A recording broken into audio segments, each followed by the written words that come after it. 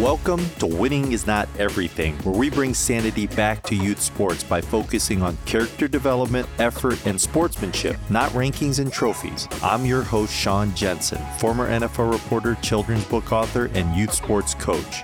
Life is full of mysteries and surprises, and certainly after a life-changing accident changed his life in appearance, J.R. Martinez didn't expect to be featured on the cover of the most popular magazine in the United States. Make sure to keep on listening to a special Part 4 with the incredible and inspiring J.R. Martinez.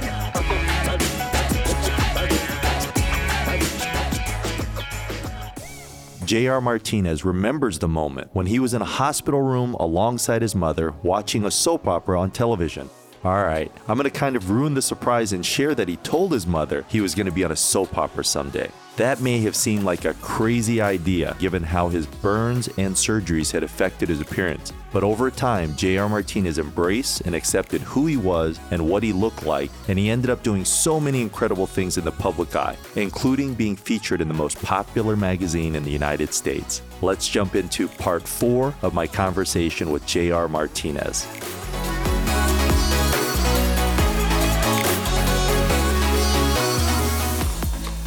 You kind of alluded to this earlier, but vanity and young people go hand in hand, right? And with social media, it's so important how we look and what we wear. After recovering from your severe injuries, when did you become comfortable with how you looked? Because when I see you speak, I just see somebody who's so confident, and I think it's hard not to just acknowledge, the fact that your burns are so present in your appearance. Yeah, it took me about, I'd say 5 or 6 years to really get to a place of where I felt completely embracing and accepting of who I am today and what I know I'm going to be for the rest of my life. And you know what, man?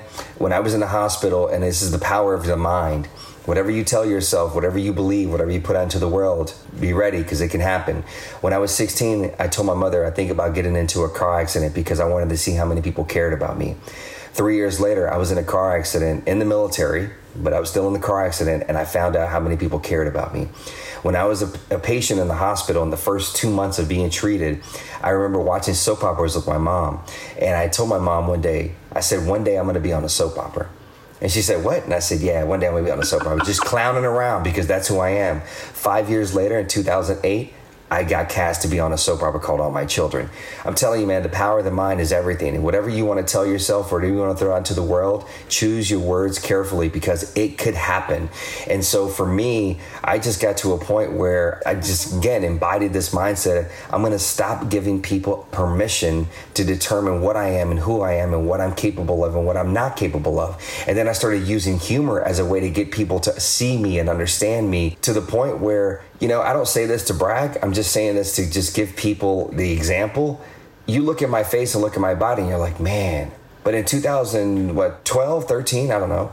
I was on the cover of People magazine. I was told later that was one of the highest selling magazines. I was listed as the sexiest man alive. And I don't say that because I want to boast and brag. I say that because just a few years before, I was in a hospital and my face and my head and my arms and my body was damaged, and yet because I have just embraced and accepted who I am, I wasn't listed. I mean, yes, partially maybe because of my looks. I was listed because at the end of the day, I have confidence. I am who I am, and I'm going to be who I am, and that is another form of being attractive.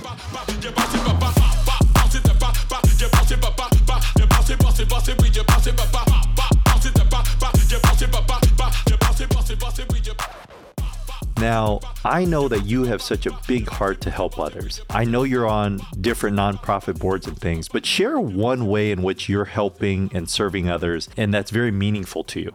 I think the biggest thing is I'm just talking, man. I'm talking about the things. I mean, listen, I can sit here and name the different organizations that I'm a part of. One of them is a call to men, and it's this element of ending violence, against women and getting men to be allies and and let's really think about how we become, better men and redefine the definition of what a man is. But I think just overall, just me being vulnerable and talking about what I've experienced over the course of my life, even if it is very dark, is just being open and raw and honest. I think that's the thing that people will start to say, oh, I can relate to that. I connect with that. And I'm now going to connect with this person on a deeper level. And I'm going to take some of those messages away. Versus if I just showed you all the cookie cutter stuff and the positivity and life is great. And it's like, nah, okay, cool. I'm not going to reach as many people. But for me, it's so important, man. Everything that I do, whether it's TV related or speaking related or podcasting related or anything, it all comes from this place of service. You're a father of two, and I hear that you're having an absolute blast coaching your daughter's softball team. What has made that experience so wonderful for you? Yeah, first and foremost, the opportunity to connect and bond with my daughter. I think also, too, the fact that I've had this opportunity to be challenged and have to learn something that I never knew about before. My daughter started playing softball. I never paid attention to softball.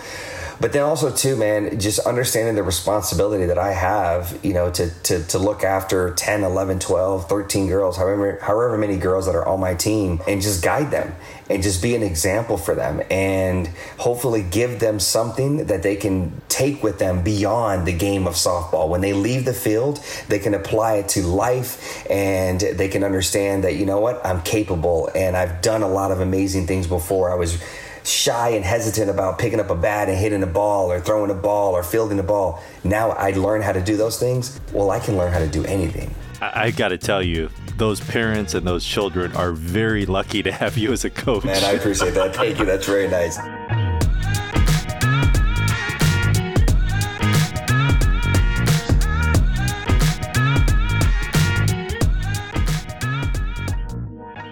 What's one message that you have for youth sports parents today?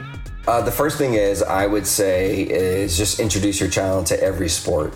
Not just because it's something that you're familiar with, it's something that you did. Introduce your child. My wife didn't play softball. I didn't play baseball. She wanted to play softball, and we were like, fine.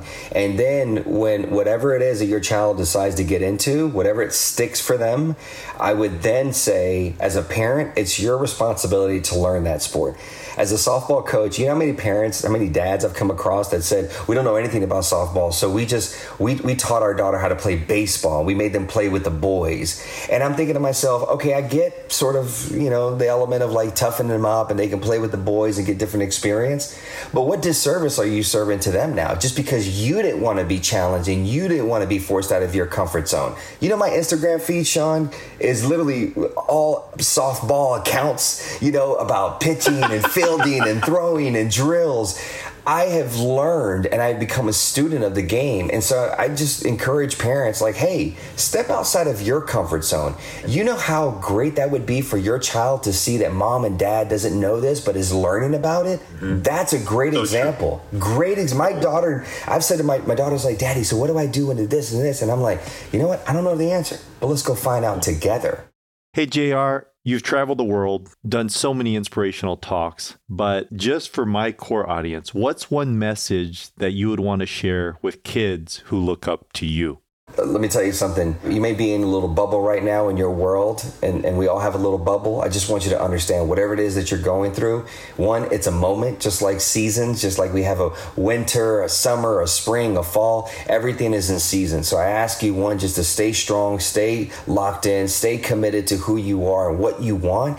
And then just know you're not the only one out there. You may be the only one in that particular environment that you're in.